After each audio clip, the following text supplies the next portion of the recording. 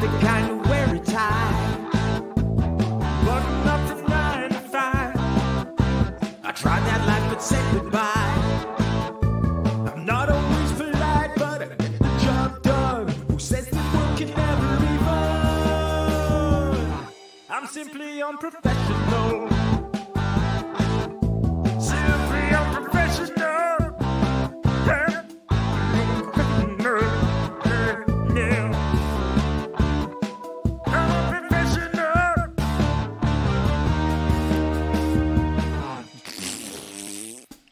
Good evening, everybody. Welcome back to another episode of Simply Unprofessional. I'm your host, Webby. Join me tonight. We got Rob. Hey guys, it's Rob. And we got Devin. Hey, it's me. It's Devin. How's it going, Pete? So, this week is going to be part 2. We're going to cover the rest of the monk traditions in D&D 5e and go ahead and give those some ratings. If you're just tuning in and you didn't listen to last week's episode, we covered the first half of the traditions, so feel free to go Quit back. being a bitch and go listen. Yeah, go listen. Go listen. I will give a little recap rundown. Way of Mercy, we gave an A. Way of Shadow, we gave a B+. Way of the Ascended Dragon, we gave a B+. Way of the Astral Self, we gave a B+.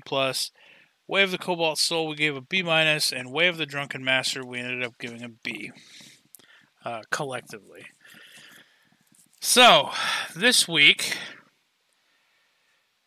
I want to start by saying Rob got me some dope-ass shit in the mail today. I did. He got me with our new logo, a Simply Unprofessional shirt and Flex Fit hat.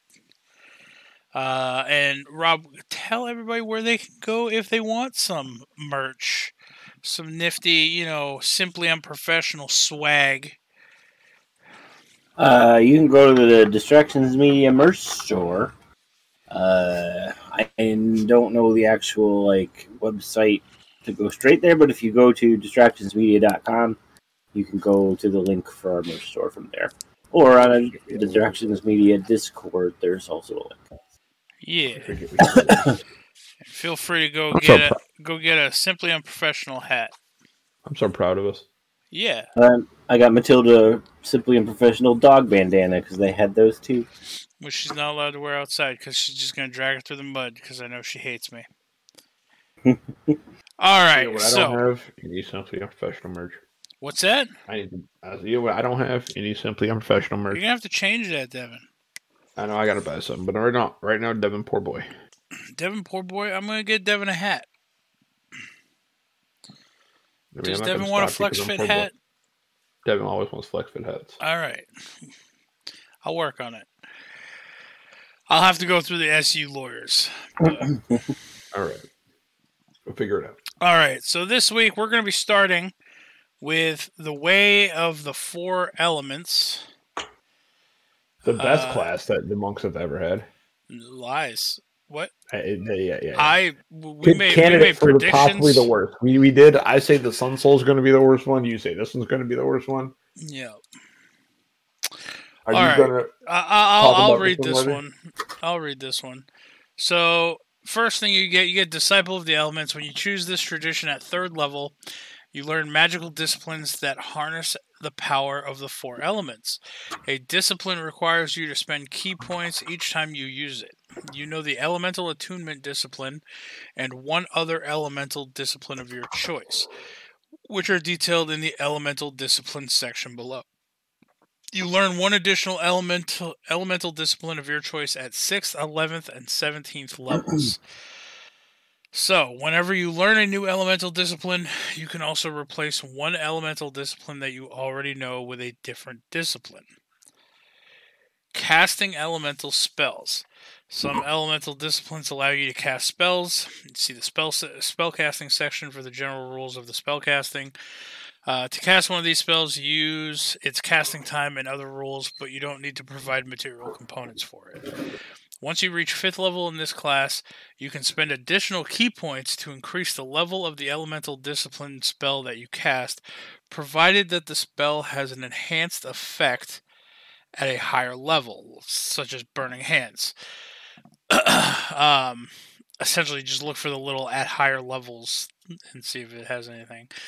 The spell's level increases by 1 for each additional key point you spend. For example, if you are a 5th level monk and use Sweeping Cinder Strike to cast Burning Hands, you can spend 3 key points to cast it as a 2nd level spell. The discipline's base cost of 2 key points plus 1. The maximum number of key points you can spend to cast a spell in this way, including its base key point cost and any additional key points that you spend to increase its level. What is that noise? So like Rob was like trying to get the last of a Slurpee. Is determined by your monk level shown as the spells and key points table. So essentially, from 5th to 8th, you can spend 3 key points to utilize this function. 9th to 12th, you can spend 4. 13th to 16th, 5. And 17th to 20th, 6. So basically, this is spend your key points and be a worse wizard. Yeah. Elemental disciplines. The elemental disciplines are presented in alphabetical order. If a discipline requires a level, you must be that level in this class to earn that discipline. Breath of Winter. You can spend 6 key points to cast Cone of Cold. 17th level is required. Clunch of the North Wind. You can spend 3 key points to cast Hold Person. 6th level required. Elemental Attunement. I think this is what you start off with. You can use your action to briefly control elemental forces within 30 feet of you, causing one of the following effects of your choice. Create a harmless, instantaneous sensory effect related to air, earth, fire, or water, such as a shower of sparks, a puff of wind, a spray of light mist, or a gentle rumbling of stone. Or September by Earth, Wind, and Fire. Instantaneously light or snuff out a candle, a torch, or a small campfire. Chill or warm up 1 pound of non-living material for up to 1 hour. Cause earth, fire, water, or mist that can fit within 1 foot cube to shape itself into a crude form that you designate for 1 minute. So this is essentially just that cantrip. It's a less useful prestidigitation is what it is. Yeah. Yeah. It's like a prestidigitation, thaumaturgy all rolled into 1, but it's still less useful than either one of those spells. Eternal Mountain Defense. You can spend 5 key points to cast Stone Skin, targeting yourself. 17th level is required. Fangs of the Fire Snake. When you use the attack action on your turn, you can spend 1 key point to cause tendrils of flame to stretch out from your fists and feet. Your reach with your unarmed strikes increases by 10 feet for that action, as well as the rest of the turn. A hit with such an attack deals fire damage instead of bludgeoning damage, and if you spend 1 key point when the attack hits, it also deals an additional 1d10 fire damage. Fist of Four Thunders. You can spend 2 key points to cast Thunderwave. Fist of Unbroken Air. You can create a blast of compressed air that strikes like a mighty fist. As an action, you can spend 2 key points and choose a creature within 30 feet of you. That creature must make a strength saving throw. On a failed save, the creature takes 3d10 bludgeoning damage plus an extra 1d10 bludgeoning damage for each additional key point you spend. And you can push that creature up to 20 feet away from you and knock it prone. On a successful save, the creature takes half as much damage and you don't push it or knock it prone. So that's a lot like in those kung fu movies where you see somebody like strike the air and then it just reverberates the air into the, and then it impacts the enemy. It's essentially that. Flames of the Phoenix. You can cast 4 key points to cast Fireball. 11th level required.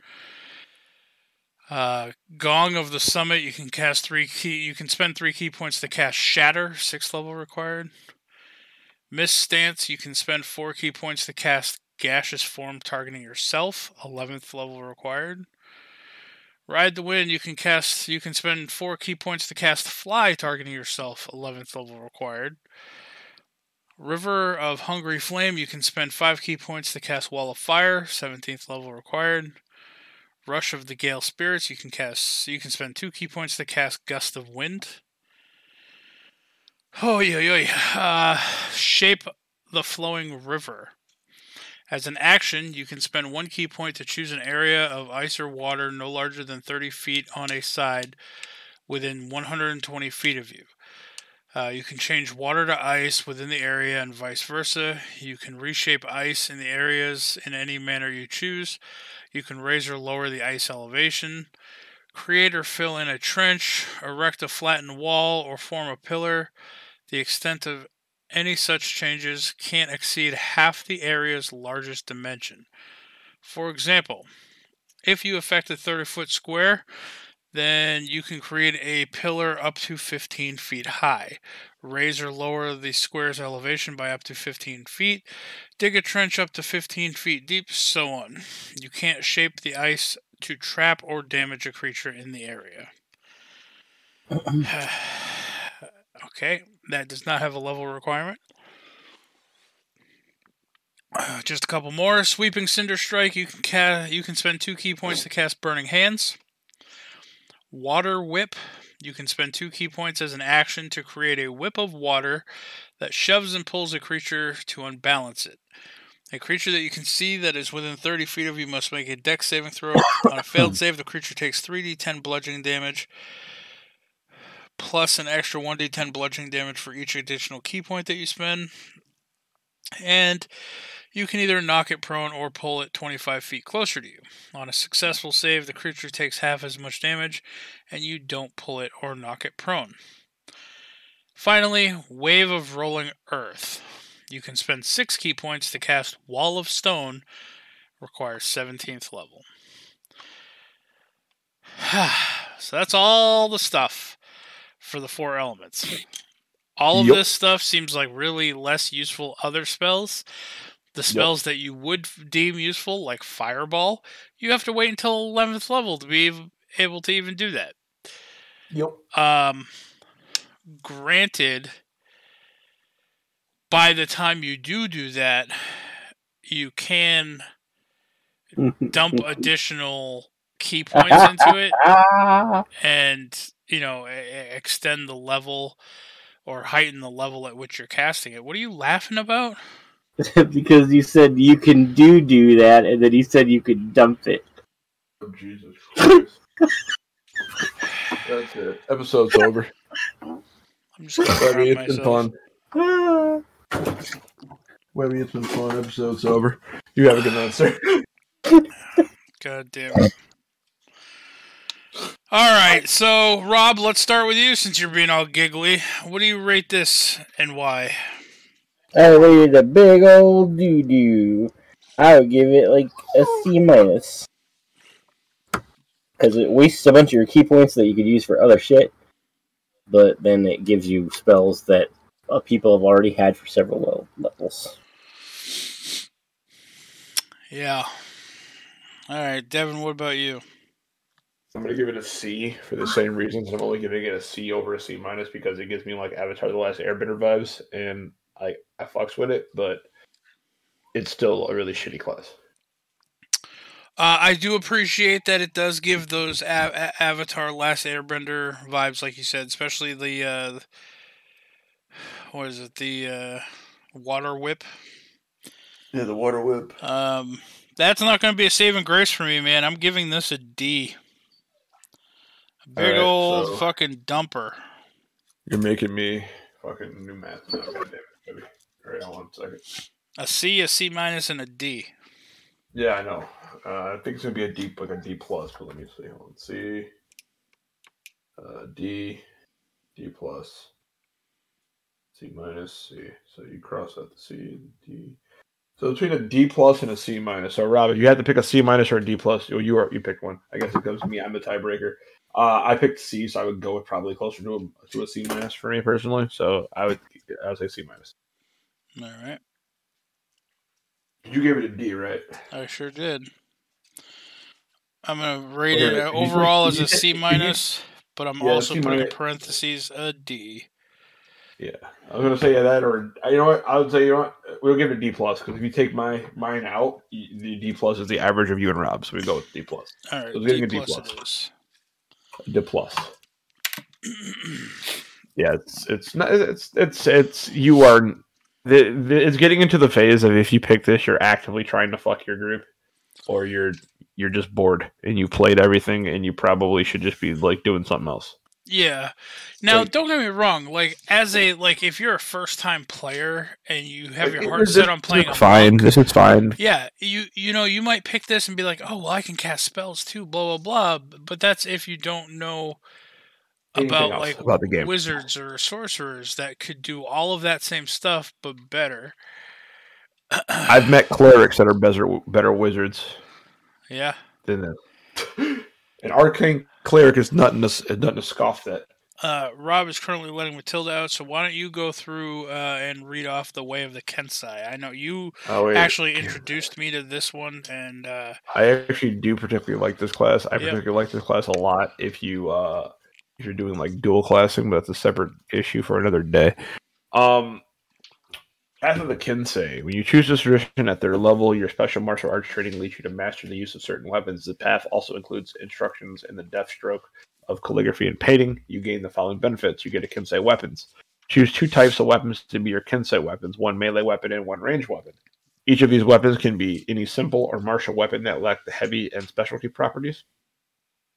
The longbow is also a valid choice. You gain proficiency with these weapons if you don't already have it.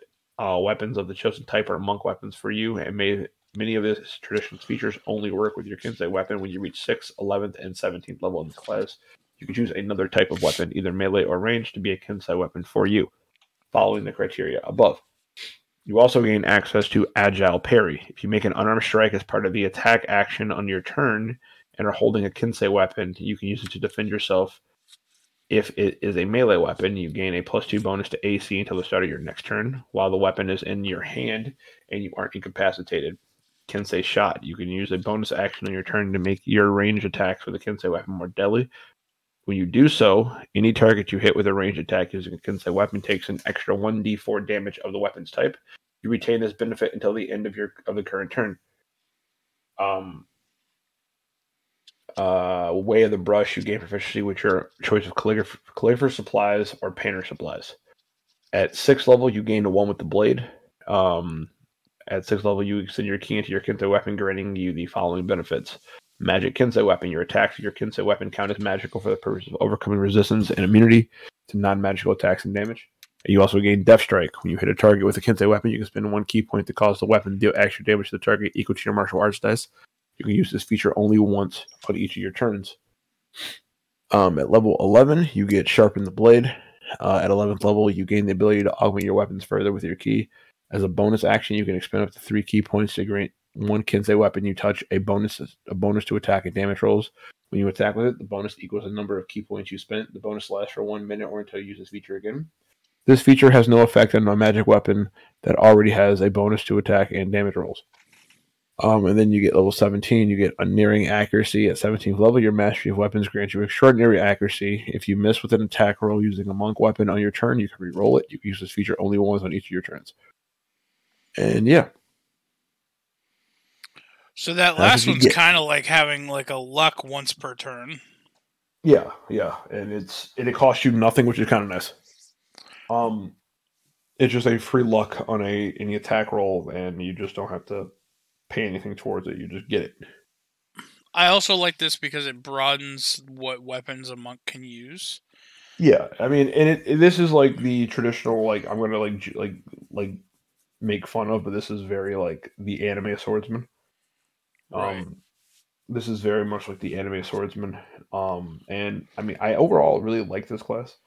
It's kind of a hard class to, like, I guess, place, because people want to, like, looking at it and looking at the stuff that you can do with, 3D printing and all the other stuff that people make in real life. It makes you want to, like, almost makes you want to, like, in a weird way, like, LARP this class. You know what I mean? Right. Like, I can see people, it like, works really well too with the Agile Parry, because if you're the type of monk too, where like you're running up and you're taking your attack action, and then bonus action to do an offhand attack, right, and then you take your second and then attack also action. too, it's one of the only classes, like, the Kensei Shot is dope as shit if you're making a range character, because you give up your attacks, so your attacks are tied to your bonus action, your flurry of blows tied to your bonus action. However, you do have a way of giving up using a bonus action and you're getting a 1d4 damage to all of your attacks for that round. Yeah. all your attacks for that round without any additional expenditures.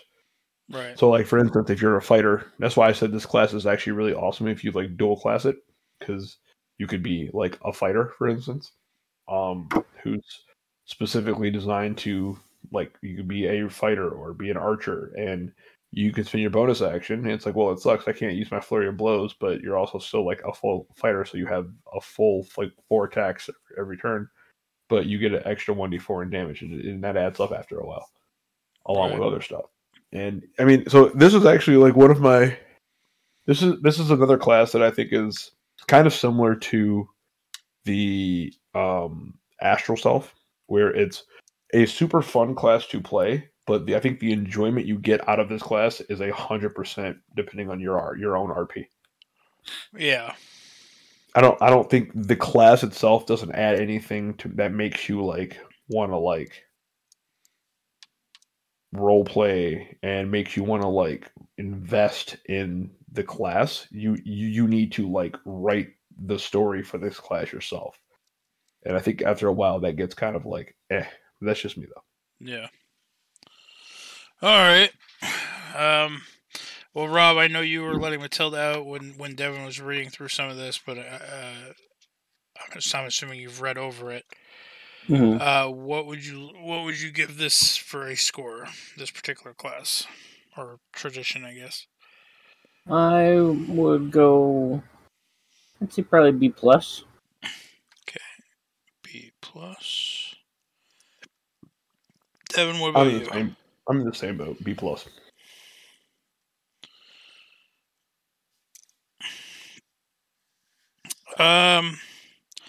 I mean, yeah, I'll do the same. Yeah, I mean, for a reason, and if we want a reason for it, for me, I can see this class anywhere between B and B plus. The only reason why I went with the B plus is because I do feel, in combat, this is one of the stronger classes. But I also could understand if you went like B minus or B, because, like I said, the class itself doesn't really go the distance when it comes to providing like excitement for the class. Right. You have to kind of provide that yourself. Yeah, I can definitely. Yeah, I understand that. All right, moving on. Next, we have Way of the Open Hand. Rob, do you want to read that one? Sure. Way of the Open Hand. Open hand technique. Starting when you choose this tradition at 3rd level, you can manipulate your enemy's ki when you harness your own. Whenever you hit a creature with one of the attacks granted by your flurry of blows, you can impose one of the following effects on the target. It must make a dexterity saving throw or be knocked prone. It must make a strength saving throw. If it fails, you can push it up to 15 feet away. It can't take reactions until the end of your next turn. Wholeness of Body. At 6th level, you gain the ability to heal yourself. As an action, you can regain hit points equal to 3 times your monk level. You must finish a long rest before you can use this feature again. Tranquility. Beginning at 11th level, you can enter a special meditation that surrounds you with an aura of peace. At the end of a long rest, you gain the effective sanctuary spell that lasts until the start of your next long rest. The spell can end early, as normal. The saving throw for this spell equals 8 plus your wisdom modifier plus your proficiency bonus. Quivering Palm. At 17th level, you gain the ability to set up lethal vibrations in someone's body. When you hit a creature with an unarmed strike, you can spend 3 key points to start these imperceptible vibrations, which last for a number of days equal to your monk level. The vibrations are harmless unless you use your action to end them. To do so, you and the target must be on the same plane of existence. When you use this action, the creature must make a Constitution saving throw. If it fails, it is reduced to 0 hit points. If it succeeds, it takes 10d10 necrotic damage. You can only have one creature under the effects of this feature at a time. You can choose to end the vibrations harmlessly without using an action. Damn. All right, there is more into this than I thought there was. This is actually kind of a good tradition in my opinion. Even like your third level option, whenever you use your flurry of blows, you can impose one of those following effects. One of those is you can just make it so they don't take reactions. So it's like, okay, I'm gonna flurry of blows, and then they can't take reactions, and then you just boot, scoot, and boogie out of danger. You just slide to the right. Um, by the time you get wholeness of body at 6th level, that's already 18 that you can heal yourself once per long rest. I mean, that's nothing to scoff at, man. I mean, sometimes when you're, when you only have like less than, 50 max health, or if you have around 50 max HP, I mean, you're looking at 18's like a good chunk of that, Not half, but obviously, but it's like a quarter.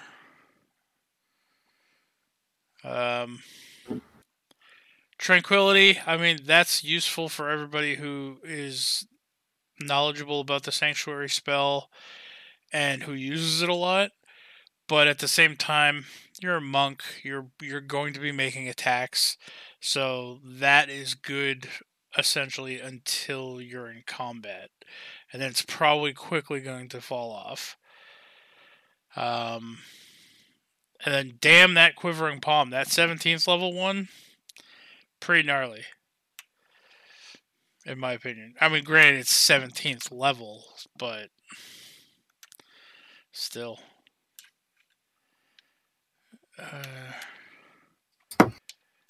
Yeah, that's like a make people do things kind of ability. Like, oh, I just put my quivering palm on you. I need you to get me into this place, or you know what? I might kill you. Yeah. Yeah. I mean, the only thing that kind of sucks about the quivering palm in general is that I kind of wish it was like, I feel like at 17th level it could have been almost flat damage. It could have been like disintegrate, like being like flat 100 damage or whatever. And well, I mean, 10d10 necrotic for a successful save is still good. Oh, it's very good. Don't get me wrong. And if they fail a con save, boom, automatically at 0 hit points. That's gnarly. Yeah. Which, I mean, yeah, it is pretty bad. But like, I just feel like at 17th level, it's like with it being necrotic, it's not as they were just trying to replicate that fucking heart-stopping attack. Exactly. No, exactly. So I get it. I mean, I will say this tradition has. I have not read over it in a very long time. It's kind of fallen to like the far back burner for me as far as monk traditions go. But I don't know. It's pretty handy. I feel like it's probably moved this way off the back burner now for me. Yeah, I mean, I think it's definitely one of the more interesting classes to play. One of the more interesting subclasses of monk to play, both thematically and on paper. Yep. All right, Devin, what do you want to rate this one? I would rate open hand.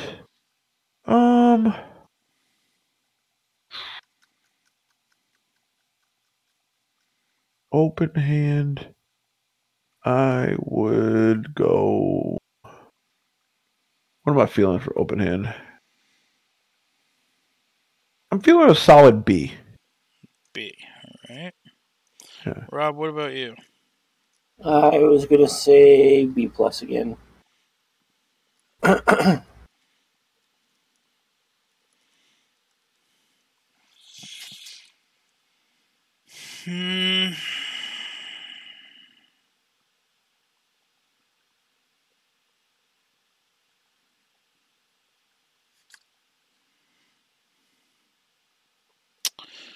I'm gonna have to give this one an A-. Yeah, no. I'm actually looking at some of my other ones that I've rereading over some stuff. Yeah, I think I'd go more B+, A- range. Yeah. All right, for sure. You tell me which one it is, because that's going to affect what the overall is going to be. I'll give it an A-. I think it's solid. It's a solid. I think it's one of the top tier ones. I mean, from thinking about it more so from not even just a playing perspective, just like as far as God, I can't talk right now. As far as RP utility, I think it's actually one of the better things. I mean, I think the worst thing about it is tranquility, and that's just free sanctuary. Yeah. Like that's fine. Like, I mean, because I think of all the episodes that we've had where it's like we're just spend the whole episode talking. Yeah. And just doing RP stuff. And just knowing you're safe during that RP stuff is kind of cool. Yeah, I mean, I was gonna say that's the sanctuary thing is kind of neat too. Where like what you said, if you're in an RP session or whatever, and an NPC or something makes a couple, is gonna make a couple rolls to do something against you. Well, if you have sanctuary up, now they have to make a wisdom save, or they have to do that against somebody else, and right. Yeah, it adds a little bit of a layer of extra safety, especially in role playing perspective. Yeah. I mean, and that's ultimately that's the worst thing about the class is that, and it's not even that bad. 2 A minuses and a B plus would make it an A minus. Yeah, I would just give that an A minus. It's fair. I think it's up there with Mercy. I think Mercy is just a little, I guess, more useful in general, but I definitely think it's up there with Mercy. All right. That was open hand, right? Yep. So I will read Way of the Sun Soul because I do not have the last one right in front of me. Oh God, Sun Soul. Way of the Sun Soul. So, Radiant Sunbolt. Starting when you choose this tradition at 3rd level, you can hurl searing bolts of magical radiance. You gain a new attack option that you can use with the attack action. This special attack is a ranged spell attack with a range of 30 feet. You are proficient with it, and you add your dexterity modifier to its attack and damage rolls. Its damage is radiant, and its damage die is a D4. This die changes as you gain monk levels, as shown in your martial arts column of the monk table. When you make the attack action on your turn, and use this special attack as part of it, you can spend 1 key point to make the special attack twice as a bonus action. When you gain the extra attack feature, this special attack can be used for any of the attacks you make as part of that attack action. Okay, so it gives you a 30-foot spell attack that does radiant damage. Searing Arc Strike. At 6th level, you gain the ability to channel your ki into searing waves of energy. Immediately after you take the attack action on your turn, you can spend 2 key points to cast Burning Hands spell as a bonus action. See, even this tradition's getting bonus Burning Hands, sooner. And as a bonus action instead of a regular action. You can spend additional key points to cast Burning Hands as a higher level. Each additional key point you spend increases the spell's level by 1. The maximum number of key points, 2 plus any additional points that you can spend on the spell equals half your monk level. So you can spend up to half your monk level in additional points. Searing Sunburst. At 11th level, you gain the ability to create an orb of light that erupts in a devastating explosion. As an action, you magically create an orb and hurl it at a point you choose within 150 feet, where it erupts into a sphere of radiant light for a brief but deadly instant. Each creature in a 20-foot radius sphere must succeed on a Constitution saving throw or take 2d6 radiant damage. A creature doesn't need to make the save if the creature is behind total cover that is opaque. You can increase the sphere's damage by spending key points. Each point you spend to a maximum of 3 increases the damage by 2d6. So you can have a maximum output of 8d6. So you're essentially it's a fireball. Sun Shield. At 17th level, you become wreathed in luminous magical aura. You shed bright light out to a range of 30 feet, or 30-foot radius, and dim light for an additional 30 feet. You can extinguish or restore the light as a bonus action. If a creature hits you with a melee attack while this light shines, you can use your reaction to deal radiant damage to the creature. The radiant damage equals 5 plus your wisdom modifier. Hey kids, did you ever want to be a fire elemental? I mean, yeah, pretty this much. is like this is the worst as I was version of reading the. this, This is the. I immediately thought of that arc that you're in, Rob, where like the sun god is turning everything into a desert. Oh yeah. But This is like the worst version of the sorcerer subclass, the pyromancer, and that's a very shitty subclass. And also, too, it's such a weird class because it wants to make you a ranged attacker, which the monk, everything like the monk's kit is against that. Even though you have ranged options, they're mainly there as afterthoughts. Or like, yeah, if you can't reach something. Yeah, exactly. But like you have like super fast speed to reach stuff, and then also too, it's just the most key hungry subclass ever. Because all the damage sucks unless you're amping it to max, which, like, for the fireball, you're spending 3 key points or fireball. And on the last one, you're spending, almost 6 key points to fucking do. It's like, and by the time you do all that, you're just burning out key points. And then this gets even worse when you realize, I think this class came out before they started introducing, like, the monk wraps that give you extra key points. But I will say the Searing Sunburst, essentially the fireball spell, right? Except that it runs on a con saving throw, which is arguably normally when you run into things that can make con saves, they can do it by leaps and bounds. But also, they don't even take half damage. They don't even take half damage on a successful save. No, because it was designed for undead. Yeah. It's radiant damage that's queued off con. I mean, joke's on them. A lot of undead aren't even vulnerable to radiant damage. I know, it sucks.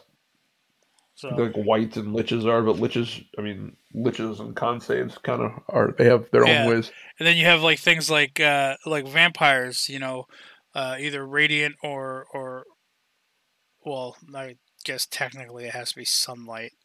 So I don't even know. I still say the fastest way to do that is just to cast. Daylight. That's an interesting question. If you can cast a spell that causes it to rain, but it's casted by a cleric, and the cleric blesses the spell before casting it, does it rain holy water? Probably not. Well, that's an interesting concept.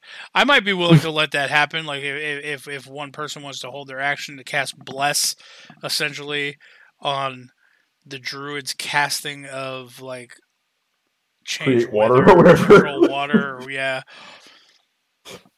Then I mean, I might actually let that work because I mean, it's just like control water and have make like a water dragon. It's just like a holy water dragon. Yeah, well, maybe not up. That because like it's kind of like create water can make it's kind of like that water dragon jutsu from fucking Naruto, but it's like a holy water dragon jutsu. Yeah, maybe not that far.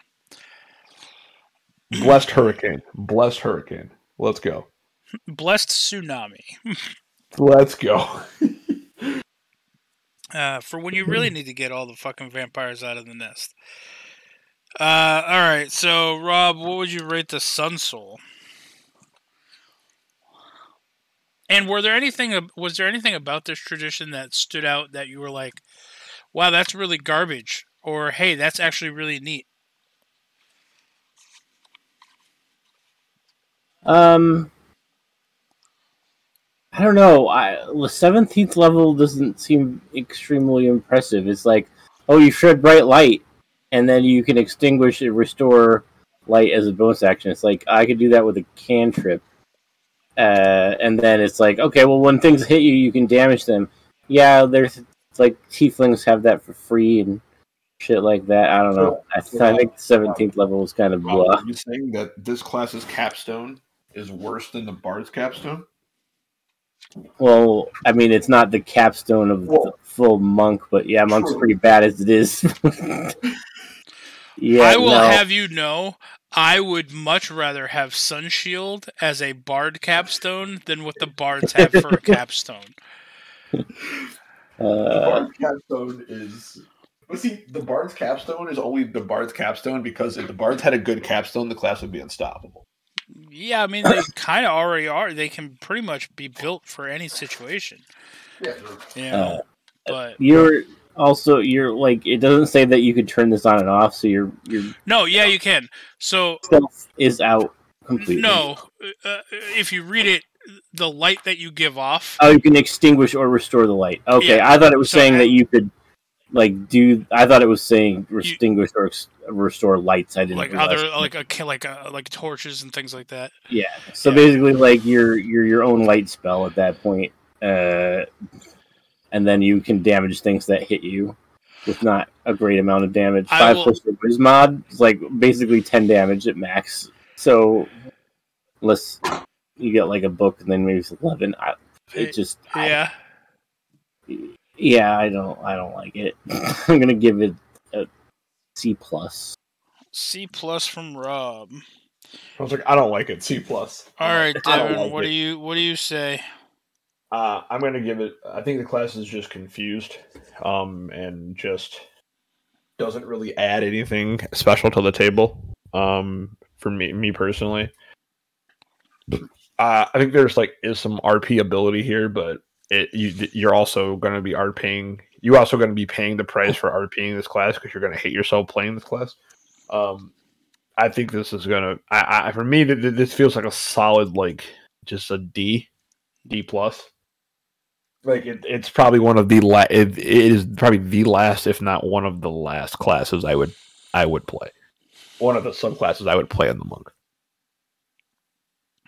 So you're giving it a D? Yeah, I would give it a D. Yeah, I mean, I'm inclined to agree. I'll give it a D too. There's nothing that stands out in this subclass or this tradition that's extraordinary, in my opinion. So what would that bring the overall grade down to then, Devin? Because it's a D, and a C plus. It would be between a D minus or a D plus and a D. I mean, if you just go off the averages of what we picked, it would be a D. But if you weigh the averages on based on what Rob picked, I guess it would be closer to a D plus. So usually when it's like that, I just go with the majority rules. I'll just give it D. I'll give it a D plus. All right, it's tied with the 4 elements for being the shittiest class ever. Yeah. All right, Devin, why don't you finish us off here and read us The Way of the Long Death, which you linked to me. Which is actually one of my favorite monk classes. One of my favorite monk soul classes. So yeah. I think this one might be a contender for the top spot. Way of the Long Death. Monks of the Way of the Long Death are obsessed with the meaning and mechanics of dying. They capture creatures and prepare elaborate experiments to capture, record, and understand the moments of their demise. Then they use this knowledge to guide their understanding of martial arts, yielding a deadly fighting style. Touch of Death. Before you continue, yes, go ahead. Rob, I think Matilda's yelping. Yelp. Well, first off, if she wants to write a Yelp review, she needs to do that on her own time. Yeah. Yeah, Yelp review from Matilda. That's all it is, right, Rob? Yeah. She's not stuck. She's out there spreading her Nazi propaganda to the neighborhood.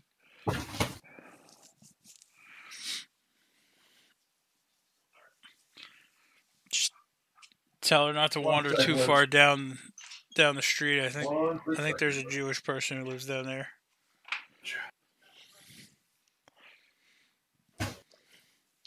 One quick second. Devin, to fill dead air. Oh, what's that? Damn it! I'm all by myself now.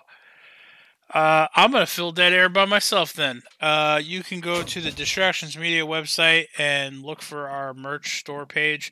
I'm back, sorry. Get Simply Unprofessional merch. Devin, sorry, I'm back. Yes. I'm just trying to fill dead air until you get back. Okay, well, I just pushed all the clothes that I had on my bed on the floor because as soon as it was over, I'm probably diving in the bed. Yeah, so I didn't want to deal with that. It is 1 a.m. I might run upstairs and get peanut butter crackers because peanut butter crackers are better than sleep. Oh man, I do want some of those now. Or like the peanut butter and jelly crackers. Have you had those? Those are really good too. too. Those are really good. Those are really good. All right. Yeah. Anyway, I could even go for like an Uncrustable, but I don't have any Uncrustable. Oh yeah, damn it! All these things I want. You know, they make Uncrustables. Why don't they make like Uncrustable grilled cheeses? This is bullshit.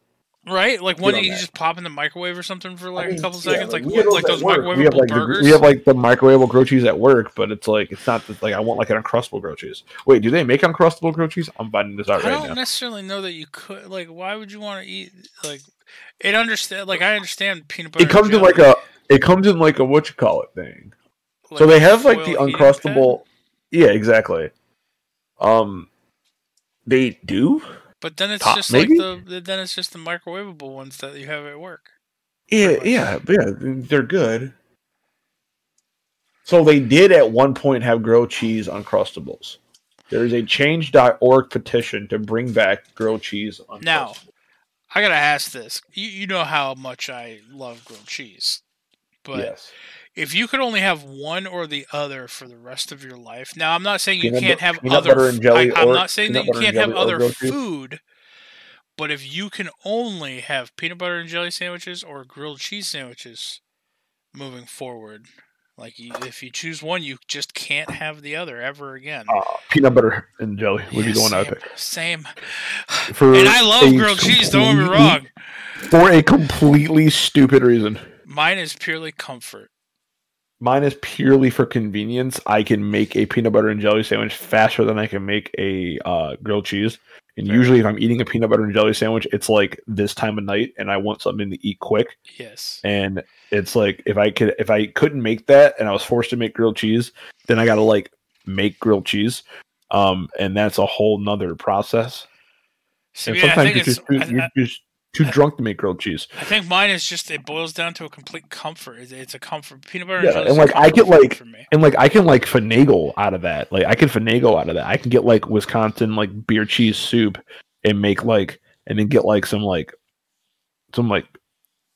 Wonder Bread croutons and like have like it's cheese soup and croutons, but it tastes like grilled cheese. I can get around that. I can't really get around. Now you're trying to lawyer the system of this monkey paw. All right. Well, Rob is back. It's harder to get around. Like I can't like make like peanut butter and jelly soup. That just doesn't sound good. Why? They have peanut butter and jelly soda, which is awful. By the way, also not good. It is gross. You know they make like on the Uncrustable like sandwich cutter thing where you can like instead of buying Uncrustables you can like just make like your bread and then like you can buy like the press that like just presses the Uncrustables basically. Yeah, but I always feel like it's never gonna press the same way as when you get the Uncrustables. I mean, it does. It does. I don't know. I think it's gonna wear out. Next thing you know, you're tearing your sandwiches in half because the bread's sticking to the little press thing. I mean, I understand that. Yeah. Spend the $2 for the Uncrustables. Wait. They made Uncrustables just bread? Isn't that just selling you fucking cut bread? Hold on. Yo, here's this slab of two pieces of round bread stuck together. I think they actually legit made this. Like, I hope this is like an internet joke, but I think they actually made Uncrustables just bread. I mean, they definitely made Uncrustable roll-ups. Okay, I think it's just a joke. We're gonna go with it's just a joke. In my head, I'm gonna believe it's just a joke. I'm not gonna keep looking for it to say anything else. How about out your mouth? We start hearing more about Touch of Death. Touch of Death. Starting when you choose this tradition at 3rd level, your study of death allows you to extract vitality from another creature as it nears its demise. When you reduce a creature within 5 feet of you to 0 hit points, you gain temp HP equal to your wisdom modifier plus your monk level. Minimum of 1 temp HP. 6 levels, Hour of Reaping. At 6th level, you gain the ability to unsettle or terrify those around you as an action, for your soul has been touched by the shadows of death. When you take this action, each creature within 30 feet of you that can see you must succeed on a wisdom saving throw or be frightened of you until the end of your next turn. Side note, I now want to make a Way of the Long Death monk named Coolio. Jesus. Master of Death, beginning at 11th level. When you use your familiarity with death to escape its grasp, when you reduce, you use your familiarity with death to escape its grasp. When you are reduced to 0 hit points, you can expend 1 key point. No action required to have 1 hit point instead. There's not a once per turn limit on that, by the way. Touch of Long Death. Starting at 17th level, your touch can channel the energy of death into a creature. As an action, you touch one creature within 5 feet of you and expend 1 to 10 key points. The target must make a con saving throw or take 2d10 necrotic damage per key point spent on a fail save, or half as much on a successful one. So at full, that is 20 d10 necrotic. On a con save, or half as much on a successful one. So, ouch. Damn. And yeah, that's that. Mastery of Death would be really, really annoying as a DM, just because, like I said, there is no once per turn or once per round clause on that. Yeah, but I mean, it's a real good way to fucking chew through your mid to high level monk's key points. I mean, true, but if the alternative is death. Yeah, I mean, I get you. It's like, oh hey, you about to die. You're hit by a meteor. I mean, that really would be a kind of a pain in the ass, like constantly popping back up with 1 hit point. It's like, Jesus, it could be like a running joke. Like you get like Monk is hit with like meteor, and like it's just decimated land. He just like his arm sticks out the ground. He's like, I'm still here. It's literally like playing whack-a-mole at that point. Yeah. It's like he's got like a little monkey on his shoulder feeding him good berries. Yeah. Good berry. Good berry. Yeah. So that is the Long Death Monk. For me, first off, you know what that whole thing, Mastery of Death, that whole thing, you know what that reminds me of? The fight with Trip. Trip literally was down almost every single time. And then, like, you guys would, like, cast, like, oh, here's a healing word for 3. The second he came back to consciousness, the fucking devil would just smack his ass back down. You know what that fight, like played out reminded me of? Have you ever seen, like, those College Humor, like, spoof videos of that guy playing volleyball? No. Where, like, he just kept getting hit with the ball constantly? No. Oh man, here. Hold on. This is our visual aid for the evening, folks. If I play this video, I'm gonna have to mute it real fast for copyright purposes. I gotta find like the. Well, while Devin's looking for that, Rob, what would you rate this Long Death tradition? I'll give it an A-. What's your favorite part of it? Popping back up. Yeah, you fucking would be. I was like how you guys are like laughing and giggling about my death. Drama. Like, oh, remember that fight where I mean, in hindsight, it was then funny. Eventually died. In hindsight, it was funny. Now looking fucking back, Scott Sterling. Yes, Scott Sterling, my man. Devin, what would you rate the Long Death? I would also probably give it like an A. I'll give it A-. Well, what would I have to give it to bring it up to an A? An A+. I'm not willing to do that. I will also give it an A-. Because it is good. I think it's one of the better fucking traditions. Everything, all 4 things are useful. The fear thing is a little less. I mean, I don't really. Yeah, that's the worst part about it. That's the least useful one of the 4. But still, I mean, it's definitely useful in certain situations. And I'm not saying fear is a useless mechanic, but it's definitely an easy one to fear is like go around. Yeah, fear is usually really useful when it's multiple enemies, like multiple weaker enemies around you, kind of like trying to fight you. Oh, excuse me, folks. I have to this mute this. This whole skit is basically that fight, and then Scott Sterling is Trip. Which one's Scott Sterling? Number 2? Number 2.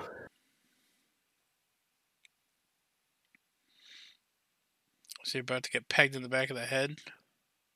No. Jesus. All right.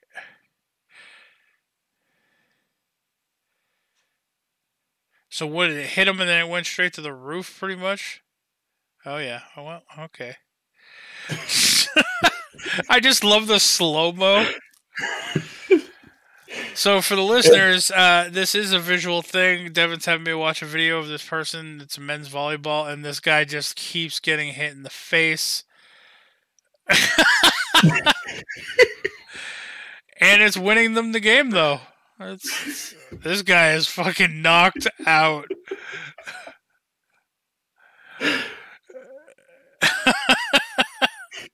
Follow the light, buddy. Follow the light.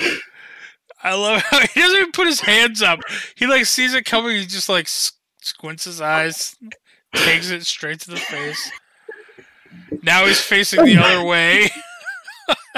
Oh God. Okay. This is basically the whole Trip fight. Like Trip just kept getting back up. We're like, oh, he's down with him. And then he'd get back up confused and be like, guys, what the fuck is happening? And instantly put back down.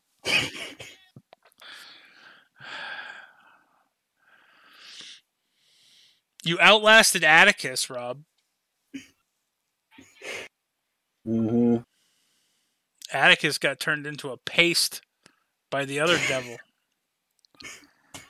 So. They just kept spiking it on his face. Like, all right, and the team picks him up and just. So we have our top rated here. Our top 3. Oh, hey, it's tied for second and third place overall. So our top rated number 1 spot is the Way of Mercy monk. Made it to our number 1 voted. And then it was a tie. So we're going to need a tiebreaker. It was a tie overall between our second and third place. And that was Way of the Open Hand and Way of the Long Death.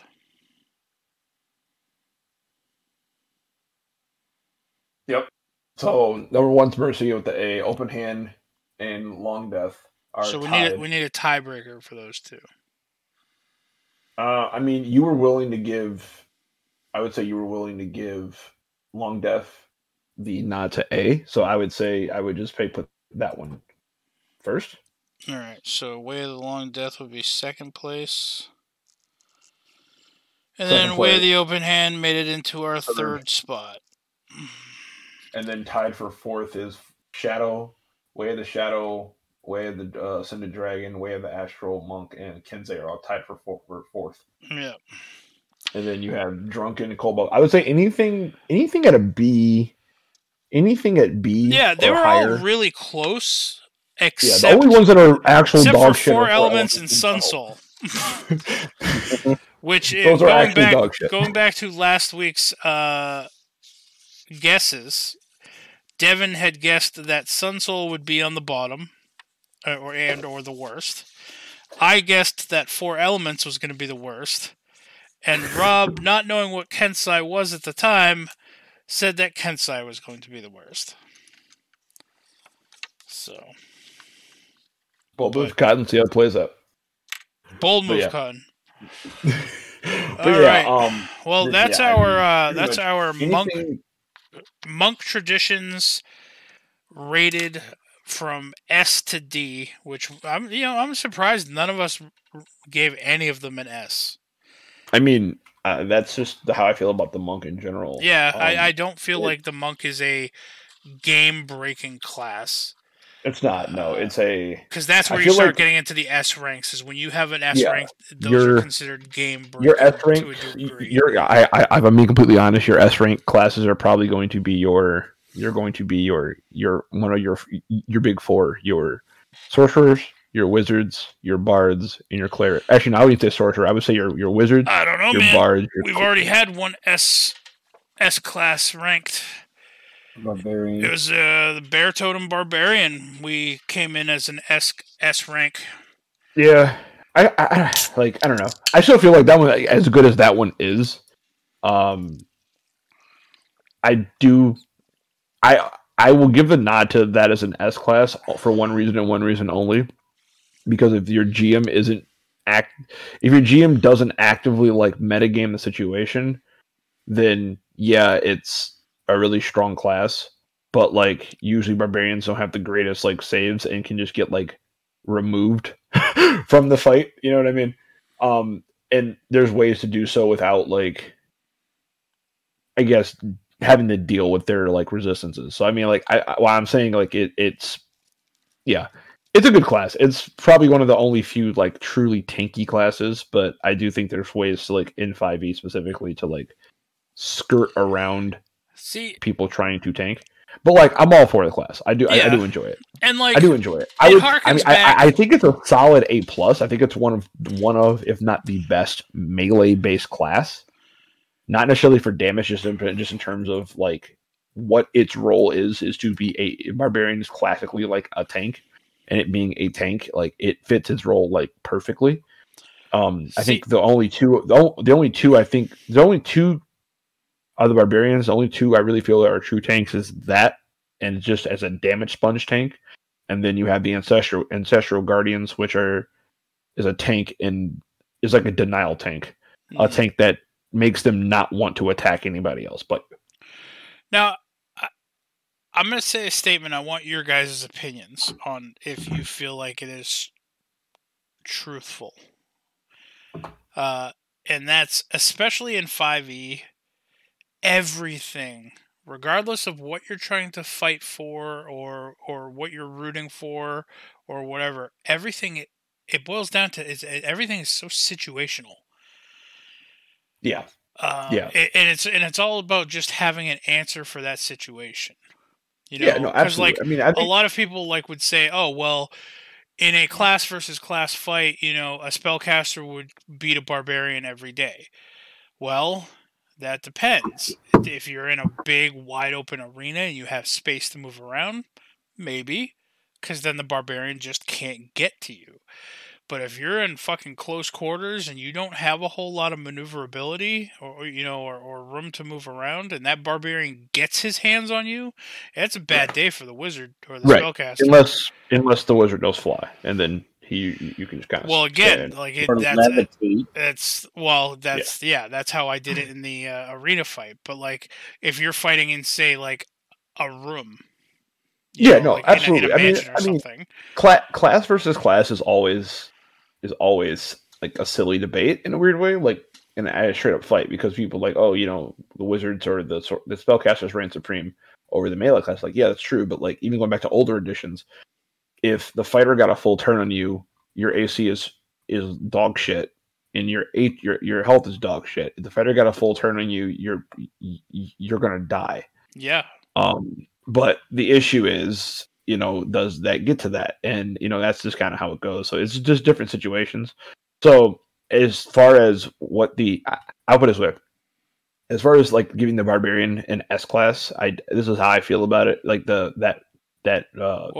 we can't go back now. We've already recorded and released. I'm not changing it. I'm just saying this is how I feel. I think I was on the episode. I couldn't articulate the way I wanted to say it. Like, this is the best way to say it. I think as far as being a tank, like as being a tank, that class is like an S class tank for what it is. For being like an HP sponge style tank, that class in the Bear Totem Barbarian is the ultimate. It is deserving of an S class. I do think, however, as just if you're looking at it in like the vacuum of being just a melee class and being a class outside of just being a damage sponge, it doesn't really bring a whole lot to the table. That's just a really useful thing it brings to the table. I don't know, that elk one that I have with Jax, where as a bonus action you can move through them and then knock them prone and like do damage.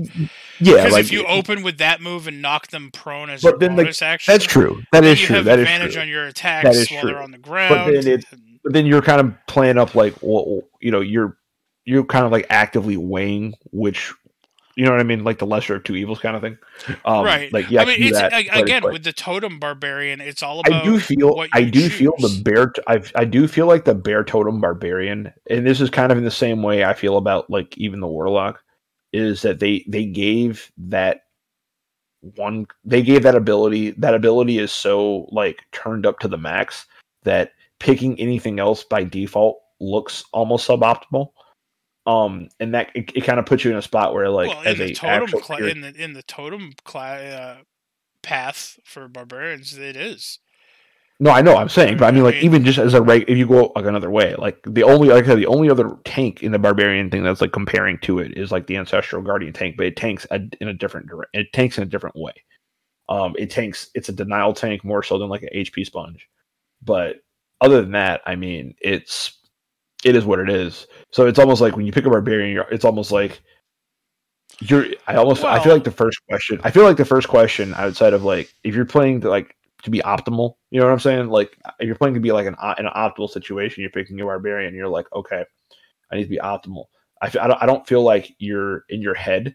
The question isn't okay, which subclasses do I want to play? It's okay, what out besides the bear totem barbarian, or what are these other subclasses give me that the bear totem doesn't? You know what I'm saying? Right. I feel like that one part of that class is so stacked, and I think it's deserving of like I said, I think it's a solid deserving of like an S in that respect. But like I think if you remove it out of that vacuum, I think it's like you like evaluate it on just RP and everything else that goes with it. I do think it's like an A plus. It's like really a class. It's like an A plus class. I mean, because there's RP things there you can do with it. There's a lot of stuff you can do with it. I think it's an A plus. But that's just me. But we're getting like slightly off topic. Well, we're way off topic. Right. And for those of you who want to be on topic, go back and listen to our barbarian rating episodes and tell us what you think. Right. But yeah, so as far as the monks go, I feel like they're just not really that. Like, well, they're very middle of the road.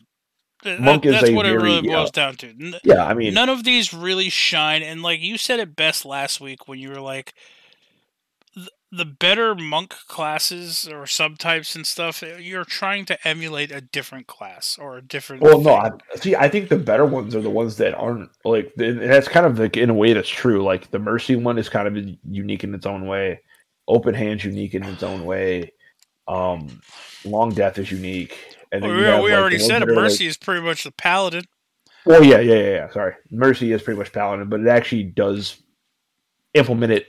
Not almost better. It does like its own thing that makes it better, and that's the issue. Yeah, they're different. It's different enough to be a thing. Yeah, but like you look at like the four elements, or the sun soul, or the cobalt, or or even we rated it pretty high because it has certain like RP ability, but like even the shadow, it's like you're just trying to be another class. You're just literally just trying to implement another class. Yeah, and at that point, you just might as well play the other class. Because that, ironically enough, that class can implement. But at the same time, the monk can implement that class. Well, that's the thing is at the same time. So, like, yeah, you have some of these subclasses that are emulating and showing a lot of similarities to other classes. But at the same time, overall, I mean, a monk, even by its base core things that it gets as a class, I mean, it still makes it stand out and unique enough to enjoy playing. I mean, I do think because you can't be a paladin and be a monk. Absolutely, you know. What I mean? I just think the monk does fit into that like second class citizen of class. I feel like it's it's kind of like a barbarian. I love barbarians. Okay, but at the same time, barbarians aren't meant to be in every group makeup. Well, yeah. Well, that's kind of the thing, right? Like, or if you only had to fill, like, you had like, okay, hey, you're running a extremely hard campaign, right? You're running a super hard campaign. There's only going to be 4 of you. You have to fill 4 slots, right? I definitely think you could look at, and this is where I go back to like the bear totem issue for a second, but not issue. This is the bear totem. You're like, okay, for your melee, you're looking at either a bear totem, more than likely, or a fighter of some type. You're looking at one of those two. You're looking at paladin. Or a paladin. Or right? I mean, we would be hard pressed to say now, and I would not have thought this before, but having played in several sessions with this class, even an artificer, they have been proven to be very tanky. Yeah. Absolutely to a degree. Yeah. But again, I think it really all boils down to group makeup, whether or not you think you're looking at either fit. You're going to have a cleric or a druid. I would say realistically a cleric or a druid, and then in the most optimal sense, a wizard or a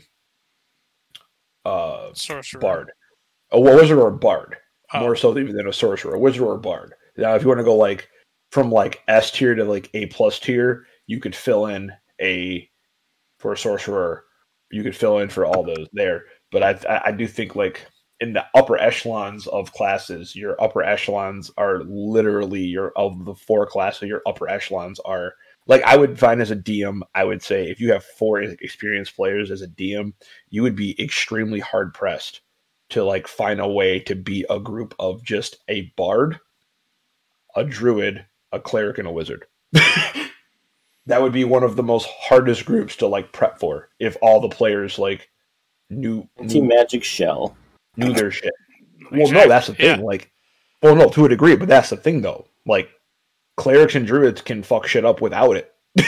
So can bards. Like, that's the thing. Like, they're not. It's not like it's not their shtick. Like, but they're. Well, they're totally I can say a bard could feasibly hold its own in melee. A cleric could. I don't see a druid holding their own in melee unless they're wild shaped. Oh yeah, I mean, like, but is anti-magic shell, does it cancel out wild shape? I don't think it does. Probably. I think I feel like it's a magical effect. Ability. Let me see. Hold on a second. But I mean, yeah, once you start throwing it down like anti-magic shell, or if you start getting like a beholder involved where he's like essentially turning off magic, then that group's really going to fall heavily onto the cleric and the bard to get them through their issues. Right. But then also too, if everything your DM is throwing at you is just anti-magic shell, it's the DM is right. They're one-trick ponying the group to try to get a rise out of them. Exactly. So I mean, but just like in like your standard like hard campaign. Now I will say that's the 4 people you're going up against. That's going to be that group makeup would be really good, especially if they knew what they were getting into. If they knew what they're getting into, or they all just understood their character. They all understood their character very well. They understood the limitations of what they each can do. They understand how they can work with each other. That would be one of the hardest group makeups to legitimately do it. We joked about it before, but it would kind of be the same thing. Just a party of clerics. Just a party of like 4 fucking clerics of different domains. Like, that would also be an extremely hard group to prep for, because you can have 4 clerics that are vastly different based on their domains and their domain spells. Yeah. Like, you could have an arcane cleric that looks like a wizard, like that would play like a wizard. You know what I mean? Yeah. That would be almost indistinguishable from a wizard. You could have it's kind of the same thing with a wizard, but I mean, the wizards have access to all their spells and don't really give up spells, like they used to when picking like different focuses. But like the bards all kind of play different. But I mean, outside of that, like, yeah, like bards and. I mean, druids druids are still D8s, so they can still, like, druids are still a D8. They're still in there. They still kind of, I think druids could probably still hang, even, like, in an anti-magic field, to a degree. I'm not saying, because they still have to, usually would roll somewhere, one way, shape, or form. So I think they could be all right. I'm not saying it would be their best deal, but I think they could. But other than that, I mean, yeah, like I said, unless your DM is just literally dropping anti-magic field on you every single thing, but then you're that's more of a question of your DM just being like, look, dude, like, I'm tired of this party's bullshit. Yeah, that's basically more of that's what that is, or like the DM just doesn't know how to approach planning for that group, so he's just like, oh, well, this beats them, so this every single week. So every like town guard has anti-magic feel like a beat of anti-magic feel, which also would be like a really dope ass like town guard, by the way, Webby. So take notes of that. Like a town guard that I already knows, have a prison that's no. I mean like town guards that carry like you know how like they have like those pearl necklaces of like spells and shit. Oh yeah. There's these town guards that carry those and like they throw them on the ground and make like anti-magic like domes, like localized anti-magic domes, because they know they're not good enough to beat like adventurers with magic, but like when it comes to like the marshals, it's like, yeah, we got this. Yeah. So it's like, oh shit, just drop that in the ground and then you're forcing your group to fight. But that's a separate issue for another day. But yeah, other than that, I mean, I think those are going to be like the nuances. You get onto even like the warlock. I mean, like the warlock is, I think, fits in like that A as a class, fits in like that high B A tier kind of class, where like if you're only had 4 spots to fill in your group and somebody picked a warlock for it, depending on what they were doing with the warlock, you wouldn't really question it.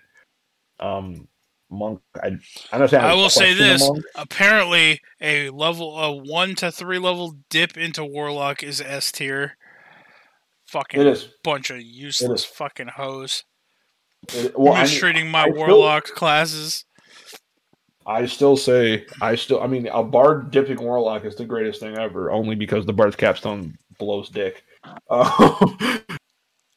Which is, yeah, fine. But, so yeah, I mean, losing out on that, you lose out on one 9th level spell, but that's not the end of the world. Because you gain the strongest cantrip in the game. So you don't even lose out on a 9th level spell, man. All you want to do is dip 2 levels into something as a bard. You don't want to dip any more than that, because you get your last magical secrets at 18. Right, I know, but if you want to give it the magical secrets for the warlock, the actual pact, like your pact features at 3, you can take a feat to gain a pact feature. You can. You won't get the same stuff, but I mean, you can go either way with it. So if you want to do that, you can. However you want to do it, you can choose to dump the 3, or you can choose to just go 2 in the feed. Either way, it's end like leaps and bounds ahead of, because what you gain is like insane. Yeah. The warlock might as well just be 3 levels. It might as well just be a 3-level class. No, I'm tired of people fucking using warlock like that. Okay, Webby, I've played multiple warlocks that have all been straight classed. I understand what you're saying. And they're perfectly fine that way. I agree with you. They are, and I understand what you're saying, but I also need to stop treating them warlocks like hookers.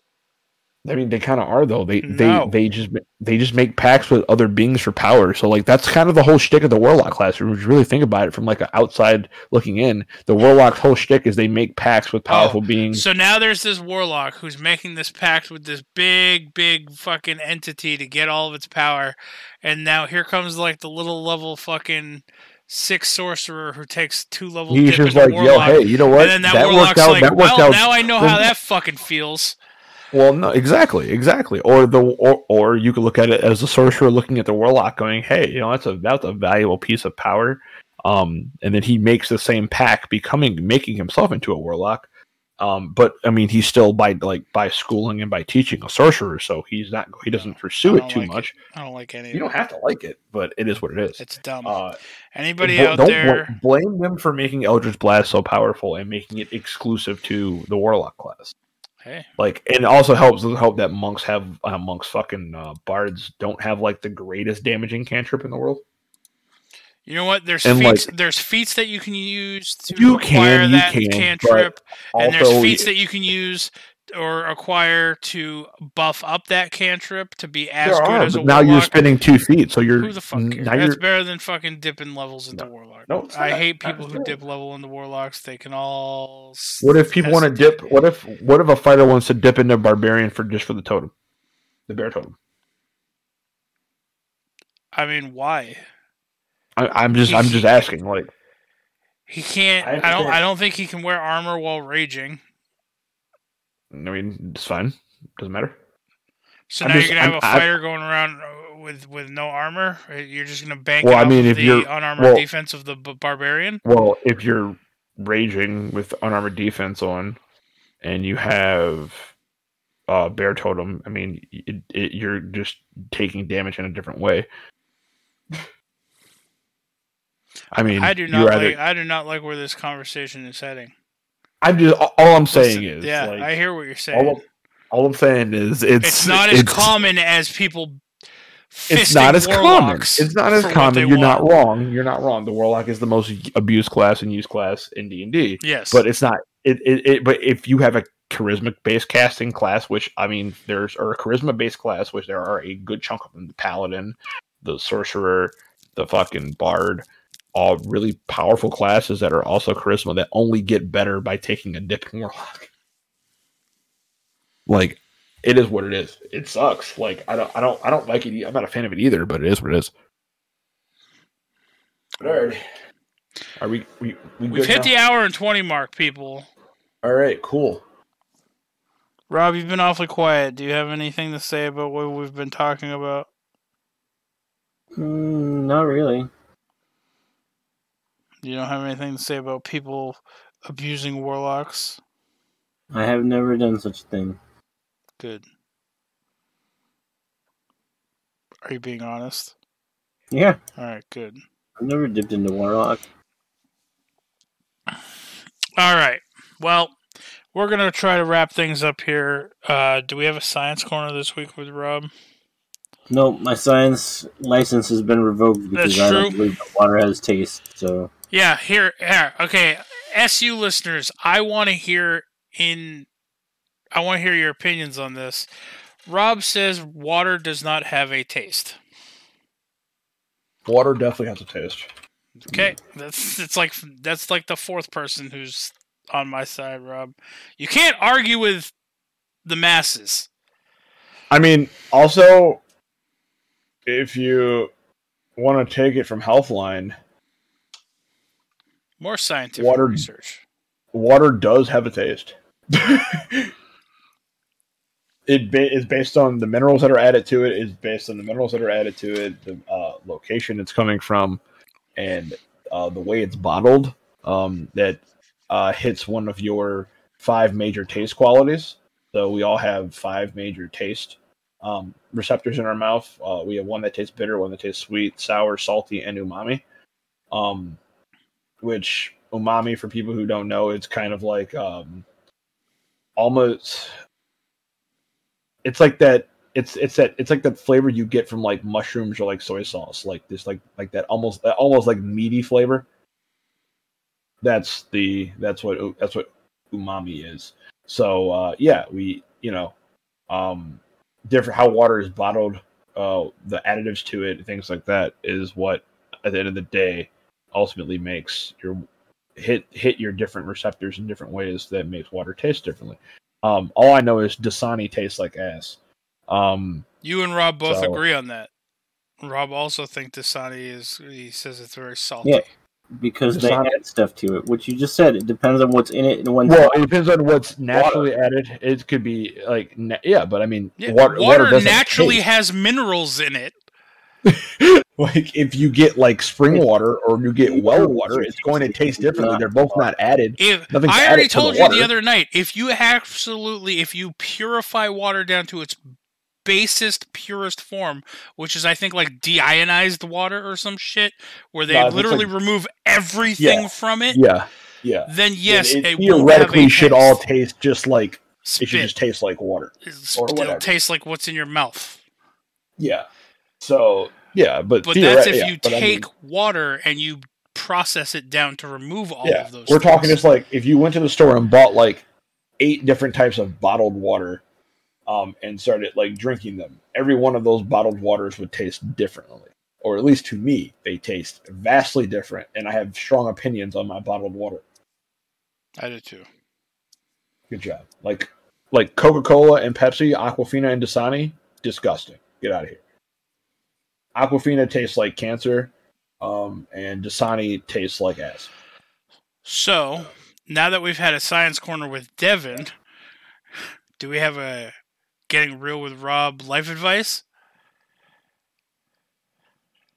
Don't drink rainwater.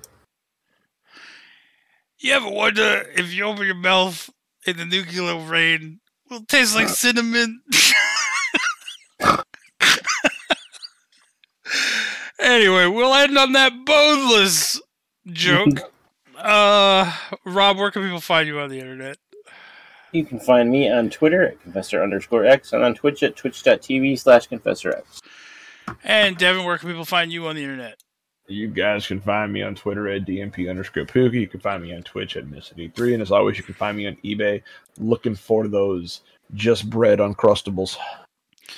Oh, God. And as always, everybody, you could follow me on Twitter at JaxForestWalker, all one word, on Twitch at DMWebby, and on eBay at trying to fill those just bread Uncrustables with something like peanut butter and jelly to make them normal Uncrustables. What the fuck is an Uncrustable? An Uncrustable? You've never had Uncrustables? We're getting Uncrustables next time we order groceries. I don't think it sounds very unappealing. No, it's good. It's peanut butter and jelly sandwich that you put in the freezer, and then when you think you're ready for a snack, you pull one out, and you just leave it on your desk for like 5 minutes, and then you start eating it, and it's frozen peanut butter and jelly sandwich. It's actually pretty good. It's phenomenal. It's awful. It's phenomenal. No, it's actually pretty good. But sidebar, anyone remember those, those, and this was like my weird thing, they still make them now, but anyone remember Dunkaroos? Those, they make those now too. But no, like the Smucker Goober, where it's like the peanut butter and the jelly in one jar. Yes, I do remember that being a thing. I don't think they do them sounds now. terrible. And I fucking hated that because it was always weird to me. I was like, it would always it would always mix and it's theoretically it's the same thing, but I was like, I hated it. I hated everything about it. I couldn't eat it. Yeah. Also, they make See, I'm the type of person. They make Reese's peanut butter sauce. They make Reese's peanut butter, but it's called peanut butter sauce because I'm pretty sure it has a bunch of fuck ton of sugar in it that regular peanut butter does not have. Actually, It doesn't. So what I'm saying is, if you like Reese's peanut butter, you can buy a big ass tub of Reese's peanut butter on Amazon. A 4.5 pound tub to be precise for $15.99. Jesus. So you know what I used to like? Butter. They used to have that. It was kind of like a chocolate syrup, but it was Reese's. And then you put it on top of ice cream, and then it hardens into a shell. Have you ever had that? That was good. Yeah. Yeah. That's right. Here, anyway, do you not like jelly, Rob? Do you not like peanut butter and jelly sandwiches? I mean, jelly. I like it somewhat. I don't I'll put a little bit of jelly on a sandwich sometimes. But then you might love Uncrustables. Then yes, that exactly. They don't put a lot of jelly in. Yeah, Uncrustables. It's very minimal what they put into it, but it's very good. It's hard to explain. I usually do peanut butter and marshmallow fluff. I'm usually the same way. Yeah, but that's a fluff on nutter, but I mean, that's fine. But we'll get a thing of Uncrustables and see what you like or see what you say, because they sell them. I think there's strawberry and grape flavor. I think the most cursed thing ever though was the smooth peanut butter and jelly sandwich. I don't know. The peanut butter and jelly soda was pretty cursed. That was gross. This is beyond cursed. And I love Emmy. I love Emmy. That's my girl. And honestly, bacon flavored soda, not good. But she made this. What is that? Did she harden the peanut butter and jelly? No, she made it's almost like Jell-O style flavor profiles of the. No, I'm good. Yeah, it's smooth. It's weird, real weird. Yeah, I'm good. Anyway, that's where you can find us. And thank you for listening and hanging out with us. We love you. Be safe and fuck Booster Gold. Fuck Booster Gold and bone apple teeth. I'm a stick with grilled cheese. Hashtag never forget the spaghetti. Never forget the spaghetti. Oh, well, Rob, this should be an easy question for you then. If for the rest of your life, and you can have other types of foods as well, but you just have to choose. You can either have peanut butter and jelly sandwiches or grilled cheese sandwiches, but if you choose one, you cannot ever have the other. Grilled cheese. See, I don't know. I was Me and gonna Webby go feel there, the same way about. I'm about to go eat a peanut butter jelly sandwich right now. We've been talking about it too much. Oh, well then the next time I'm making grilled cheese, you can make yourself a peanut butter jelly sandwich. How about that? Really? You want to start throwing threats around? Well, two can play this game. I got a bat. Get out here.